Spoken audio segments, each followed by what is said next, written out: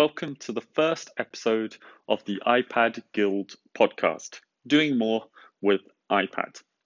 This is a beta episode. So what that means is it's a test of the software and hardware to see if this would work and if this is something I can do in the future. For the record, I'm using my phone with the Anchor app and AirPods to record this. So why use an iPad? Well, I'm going to look at 7 reasons today. And the first one is the portability of an iPad.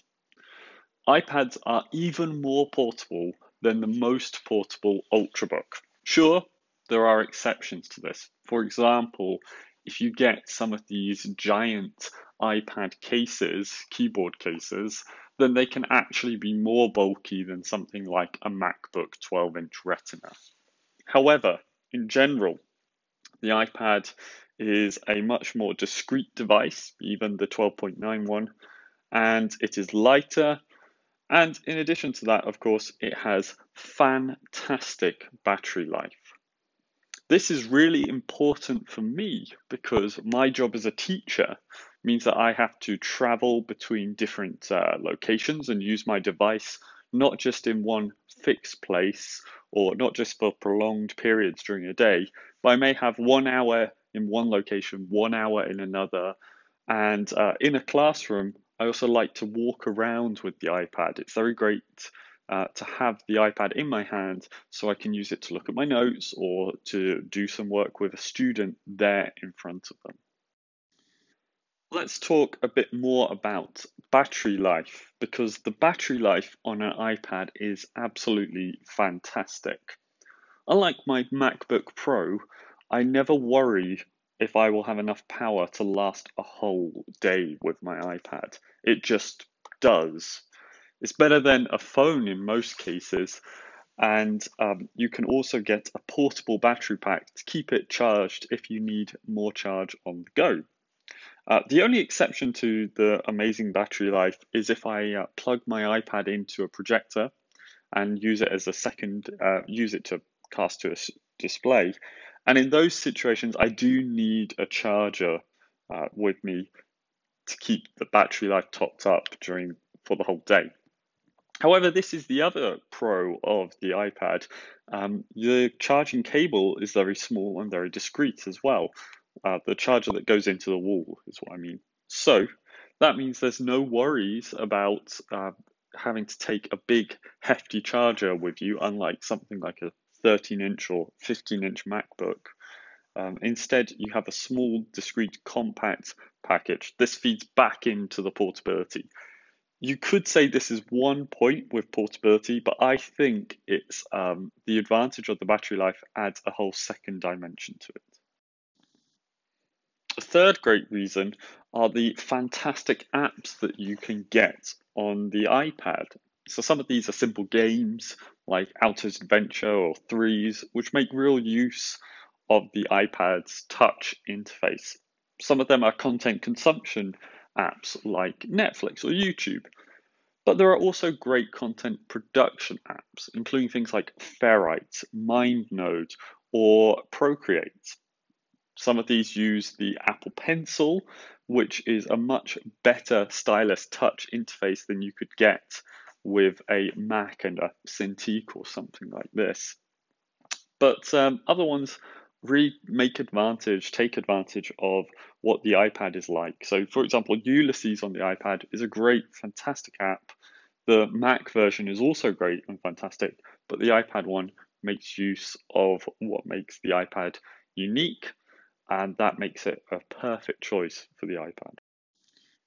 For number 4, I think we should talk about the simplicity of the iPad. Whereas a traditional desktop is a simpler solution than using something like DOS or the command line for many people, the iPad takes that a step further. Using a touch interface, it has been designed for people to just pick up and use and interact as they normally would. And for people who are coming from a phone, where perhaps they use a phone all day long, then this is even simpler than trying to use a traditional desktop GUI interface. This simplicity also has some benefits in terms of the app interface. You don't have all the bells and whistles and distractions there. Instead, you have a clean interface to use. The iPad is also incredibly flexible. If you want, you can use a keyboard with it. If you don't want to use a keyboard, you don't have to. You can use the touch screen keyboard or touch interface there. If you want to use your iPad in portrait orientation, you can do. If you want to use it in landscape, that's also fine. If you want to use it at a desk, okay. If you want to stand and walk around, you can. That's the thing about the iPad. It's not limited to a desk setup. Even some of these Chromebooks, which have the keyboards that you can completely flip back, they're quite bulky when you do that, and they're not really designed to be held in your hands for long periods of time. But the iPad is. With something like the Smart Keyboard or a keyboard like that, you can detach it, and then you can use it however you like. As alluded to previously, the iPad is also very distraction light.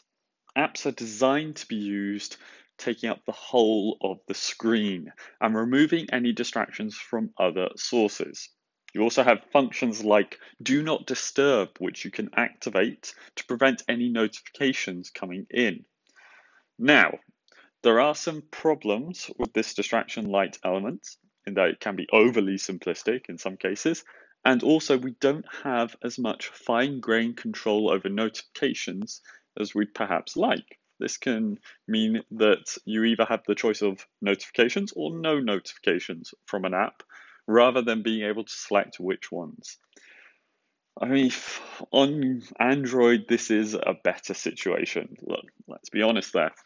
But even still, you can choose to turn off notifications on the iPad. And personally, I find the iPad less distracting than other operating systems. If I'm using a MacBook, I naturally want to have a couple of windows open and switch between them. But with an iPad, I'm only going to have one, maybe two apps on screen at a time, three if I really, really, really need it, but that's very rare. So for my final reason, I thought I'd choose fun. The iPad is just a fun device. Some even say it's delightful. Perhaps this is because it's a glorified phone to some people, so they think it should be fun and enjoyable.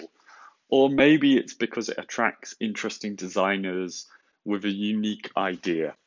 I don't know, but for me personally, using an iPad is just a much more pleasurable experience than sitting at a desktop. It may not be the case for you, but it is for me. So there you have it, 7 reasons why I choose the iPad. These reasons may not be true for you. You may have different reasons to use the iPad or different reasons not to, and that's okay. What's right for me doesn't necessarily mean it's wrong or right for you. That's a problem in the tech sphere. People often want to project their own wants and needs onto other people. But I hope you will see some reasons why I choose to use the iPad, and maybe that will inform your decision to use or not to use. Thank you for listening to this episode. Hopefully there'll be another one soon. If you've enjoyed it, please let me know. You can find me on Twitter at iPad Guild, or you can go to the iPad Guild website, which is ipadguild.com.